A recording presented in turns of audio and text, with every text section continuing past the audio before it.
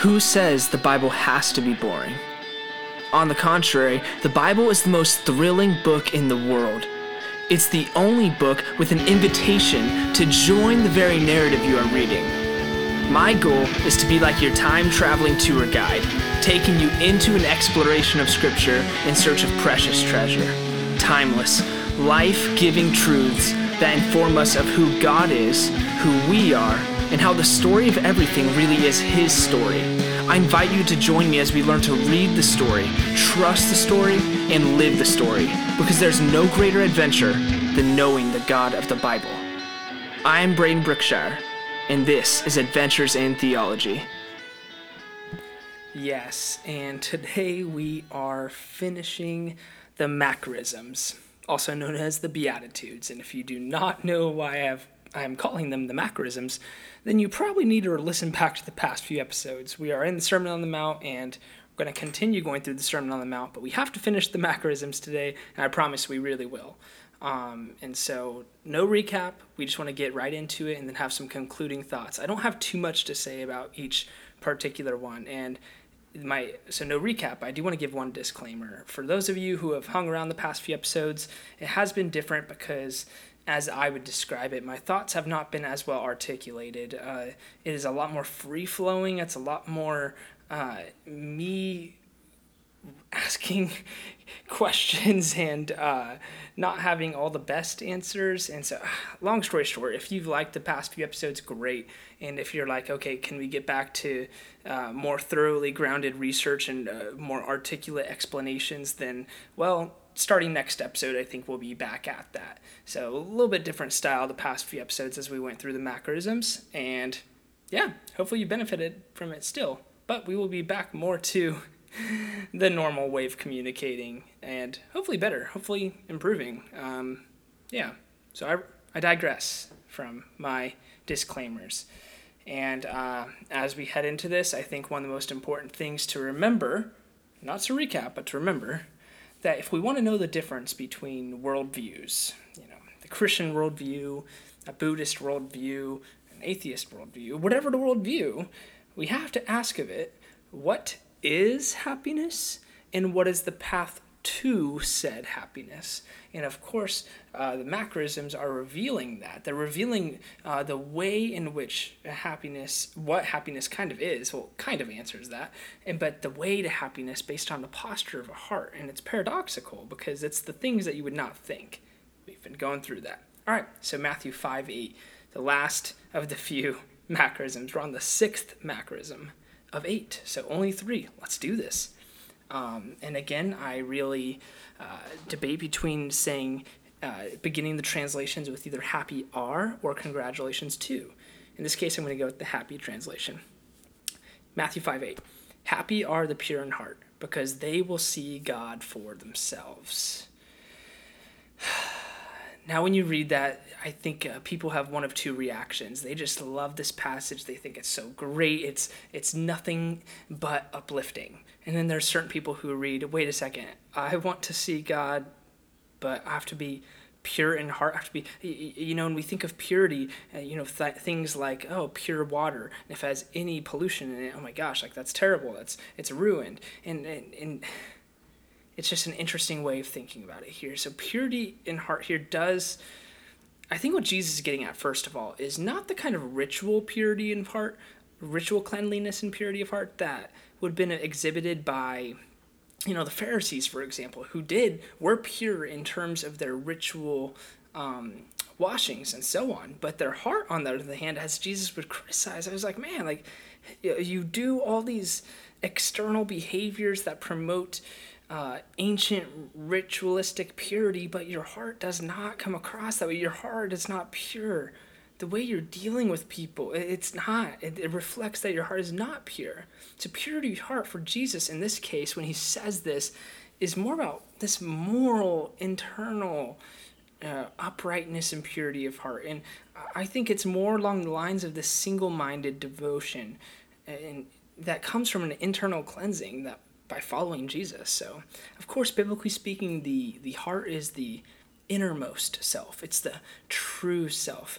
It's the self that is absolutely naked and exposed before God. You might have a good showmanship as far as what you do and the behaviors and the patterns of your life and so on and the habits, but man, when you are naked and exposed before God, what is the heart that he sees in that beyond the showmanship? That's what Jesus is asking for. In some ways he's calling for something more intense than some of the religious leaders of that day, but it's just this authenticity that he's asking for here. Now it's simpler, of course, but it's a lot more difficult because it's this authenticity of the inner person, the inner man. Now, what we need to understand when we talk about purity of heart is that like notions of spiritual perfection are not expected. Let me say it this way: you can be classified as pure in heart without being perfect. And now, of course, one day, those who trust Jesus, they will be pure in heart in the most real and raw sense. But now, whether you just want to say by God's grace or whatever, you can be pure in heart even when you're not perfect. And I think we can really have confidence in this because even King David could pray in Psalm 51:10, "Create in me a pure heart, God." And he prays that in Psalm 51:10 in the broader context of Psalm 51, which is David's prayer of repentance after, sleeping with Bathsheba, who was Uriah's wife, and then making sure that Uriah was killed in war so that he can take Bathsheba as his wife after knocking her up. Like this whole dramatic adulteress and then setting up the murder of her husband's situation. A terrible sin, no doubt. And yet, David prays for God to purify, give him a pure heart in that. Like, not that God justifies his behaviors, but that God justifies him, makes him right again, creates a steadfast spirit within him. And if you read Psalm 51 on your own, you'll know that David is not making excuses for his behavior. He's asking for God to almost like make him new in that sense, give him a pure heart. And so what I mean by that is it doesn't mean having a pure heart means that it doesn't mean that we are making excuses for our behavioral patterns. But what it does mean is that God can continually renew the heart to be pure in heart for those who desire to have that pure in heart before God. And so kind of the unspoken method, if you will, to a pure heart is a lifestyle and a rhythm of repentance in our lives. Repentance that not only leads to joy, but leads to spiritual renewal, to a pure heart before him. And so Psalm 51 really is one of those ones that I would bookmark and I return to often because it was in one of David's darkest moments, if not his worst sin. And yet later on in the Old Testament, or at some point in the Old Testament, I think it's in 2 Samuel, don't quote me on that, but God, referring to David, says, he was a man after my own heart. Wait a second, how can David be a man after God's own heart when he did such a terrible thing? I mean, adultery and murder? Some of us will never do either of those in our lives. But this is not the comparison game. Sin is sin. And although sins are not equal, sins equally separate people from God. So, I do think that Psalm 51 needs to be something we return to, that we need to have rhythms of repentance if we want to be a person of a pure heart. And that's why the great thing, where this falls in line as the sixth macrism is really fitting because, the only God, first of all, can purify the human heart. And that's why poverty of spirit, being poor in spirit, as the first macrism says, acts as kind of like a prerequisite to being pure in heart. You can't be pure in heart unless you are poor in spirit.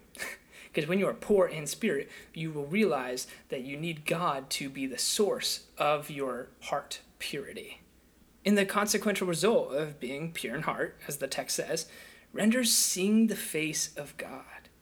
And seeing God's face is expressed in the liturgy of the Psalms as an intense desire of the righteous in Psalm 11:7, 17:15, 24:3-4, etc.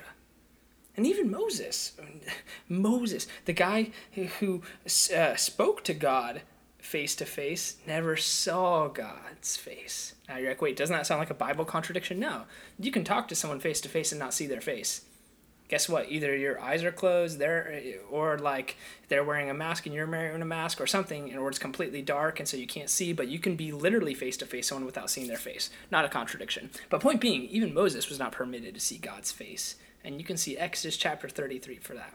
But the good news, the gospel, is that for the pure in heart, which again, best understood in light of passages like Psalm 51, the pure in heart get to see God's face, which reminds us, or I guess pushes us forward to this vision in Revelation 22, verse 4, one of my favorite verses, which declares that they, the redeemed that is, will see his face, and is thus a privilege reserved for the redeemed and only for them.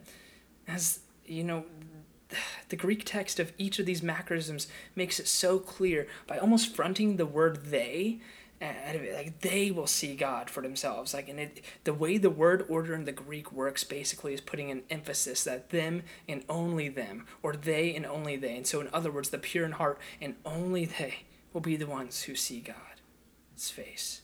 So the pure in heart are congratulated because they will get to enjoy the intimacy of God's presence in a sense that is not possible here and now.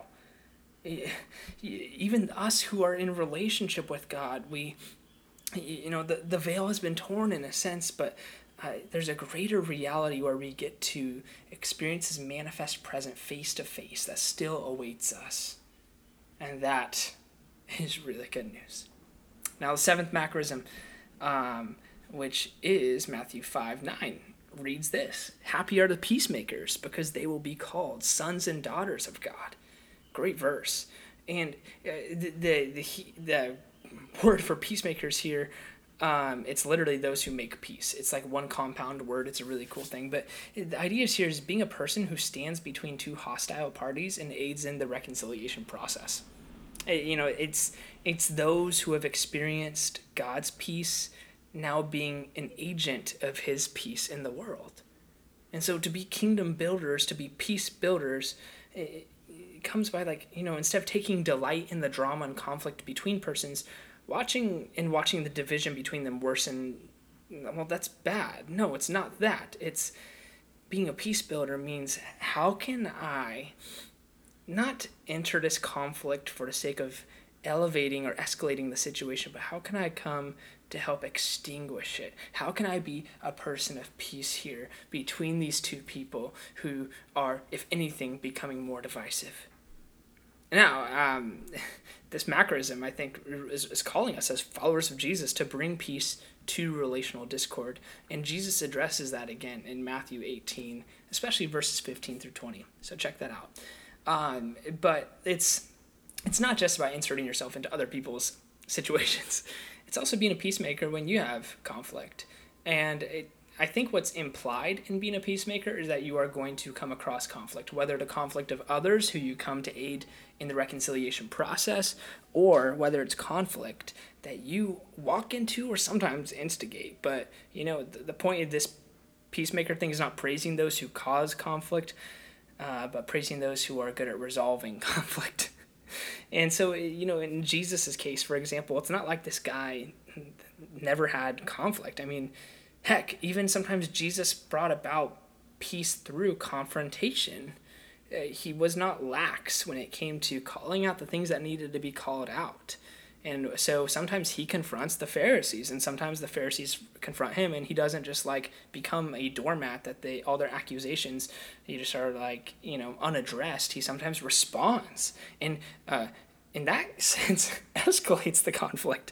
But the point is that being a peacemaker is not it's not like a synonym for, what's the word I'm looking for here?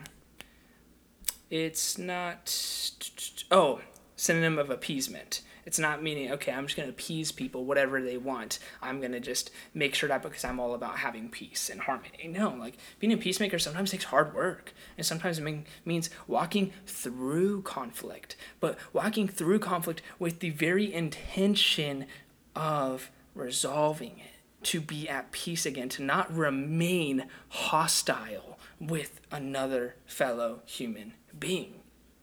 Now that's the hard work of this. And in that, we're called sons and daughters of God when we do that. I don't know about you, but the times that I've either been a part of someone else's peacemaking journey or made peace with someone, whether from honestly something I did wrong or something they did wrong to me, you really do feel like God's child in those moments. It's hard to articulate, but it's almost like in those moments, man, I'm really reflecting the Prince of Peace by being an agent of peace. And instead of living in discord and disharmony with other people, like that's a stressful feeling. I mean, some people are better at it than others, but like we should not be good at living with hostility with other people, especially people we know.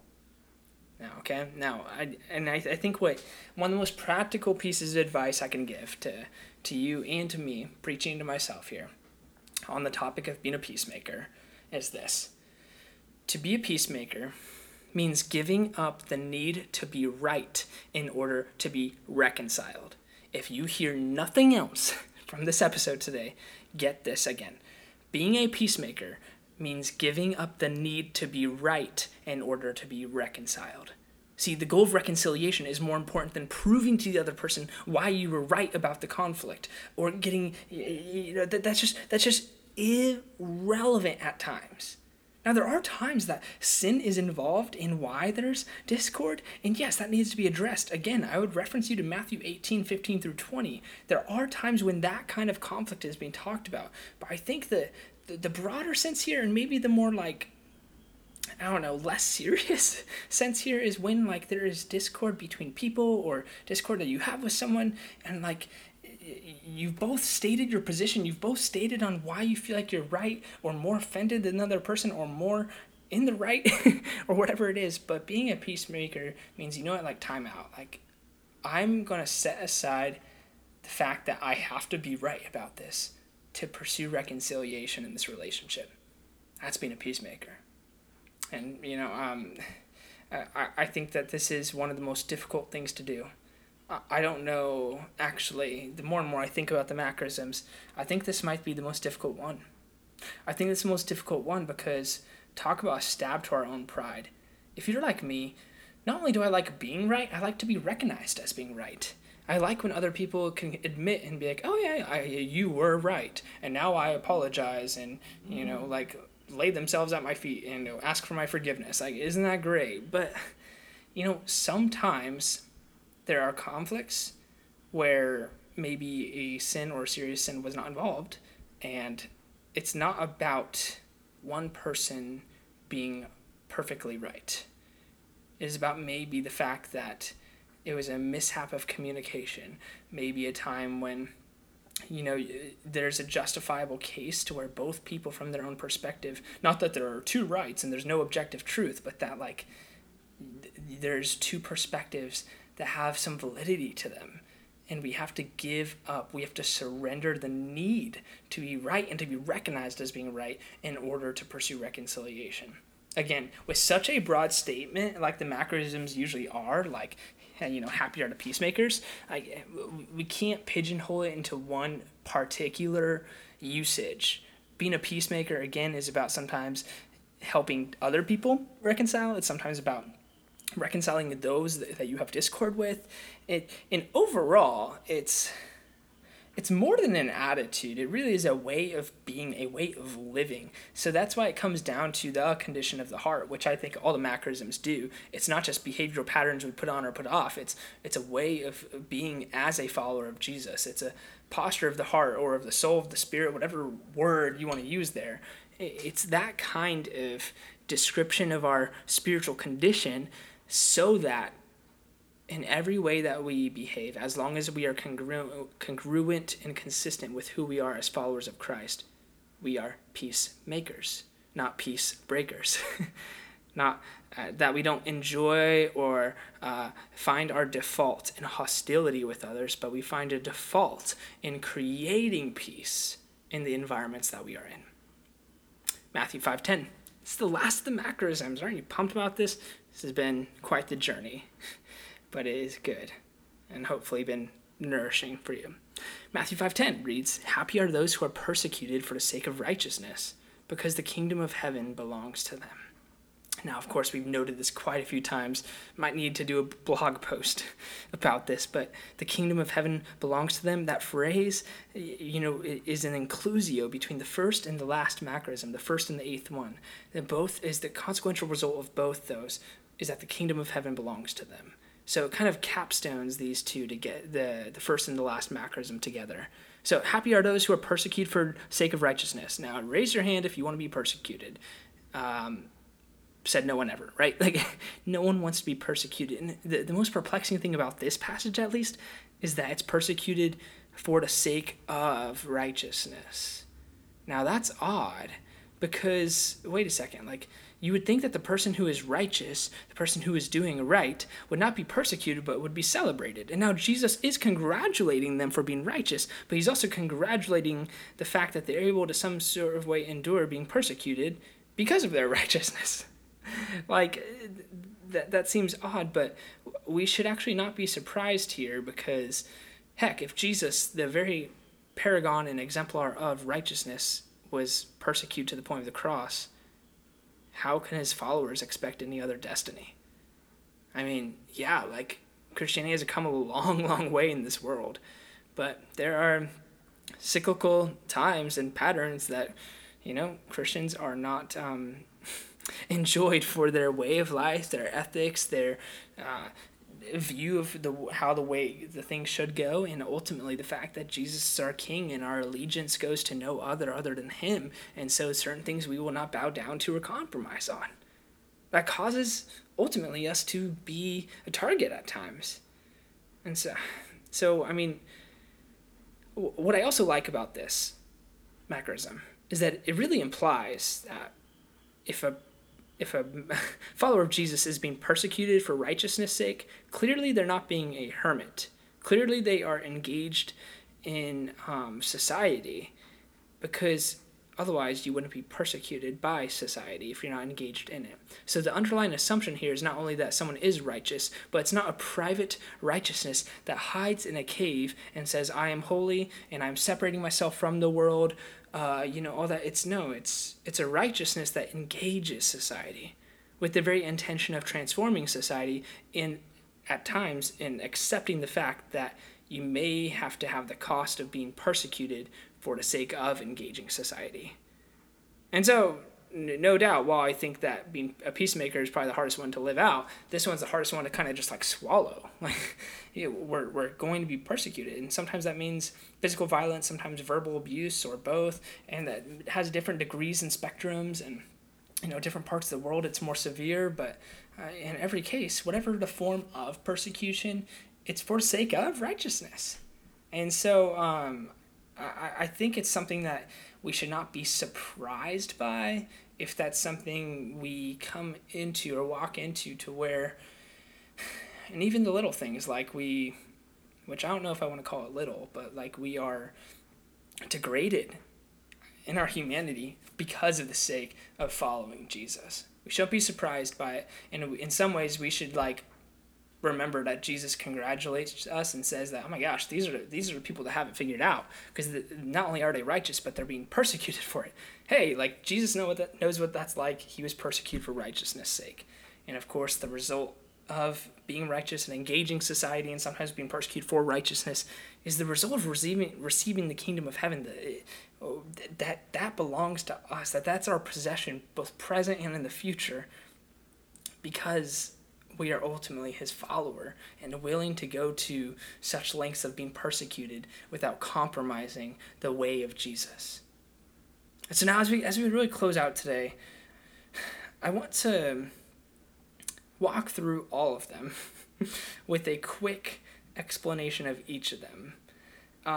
Because ultimately all the macrisms come together to explain the kind of person that Jesus congratulates as being positioned to be in favor with God because of the condition of their inner self, of their soul. So as a fitting conclusion, let's walk through all of them in a really cool paraphrase that shows their connection. Then we'll be done for today. Then we'll move beyond the macrisms, all right? So macrism number 1, a true disciple are the ones who have experienced their poverty of spirit and are congratulating as being recipients of the kingdom.